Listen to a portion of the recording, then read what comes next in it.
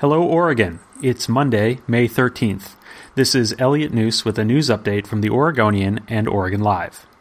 The Portland Trail Blazers are headed to the Western Conference Finals for the first time since 2000. C.J. McCollum led the way, scoring 37 points in the Blazers' 100-96 win against Denver. The team trailed by as many as 17 points during the first half, but managed to reverse the momentum starting late in the second quarter. Rodney Hood, the star of Game 6 of the series, suffered a knee injury in the third quarter and left the game. The Trail Blazers will face the Golden State Warriors starting Tuesday in Oakland. Republicans had brought the Oregon Senate to a halt by denying Democrats a 20-member quorum required to conduct business. The stalemate has held up hundreds of bills ahead of the legislature's June 30th deadline to wrap up its work. Chief among them is a multi-billion-dollar business tax plan to fund education, the Democrats' top priority this session and the target of the Republican walkout.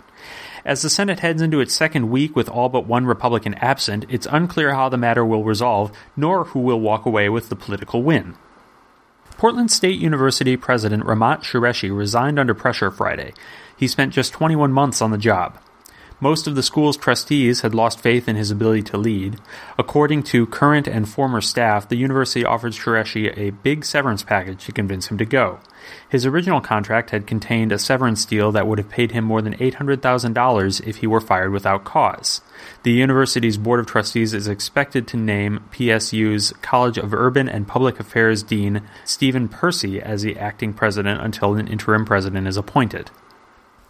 For these and more news stories, pick up today's copy of The Oregonian or head to OregonLive.com.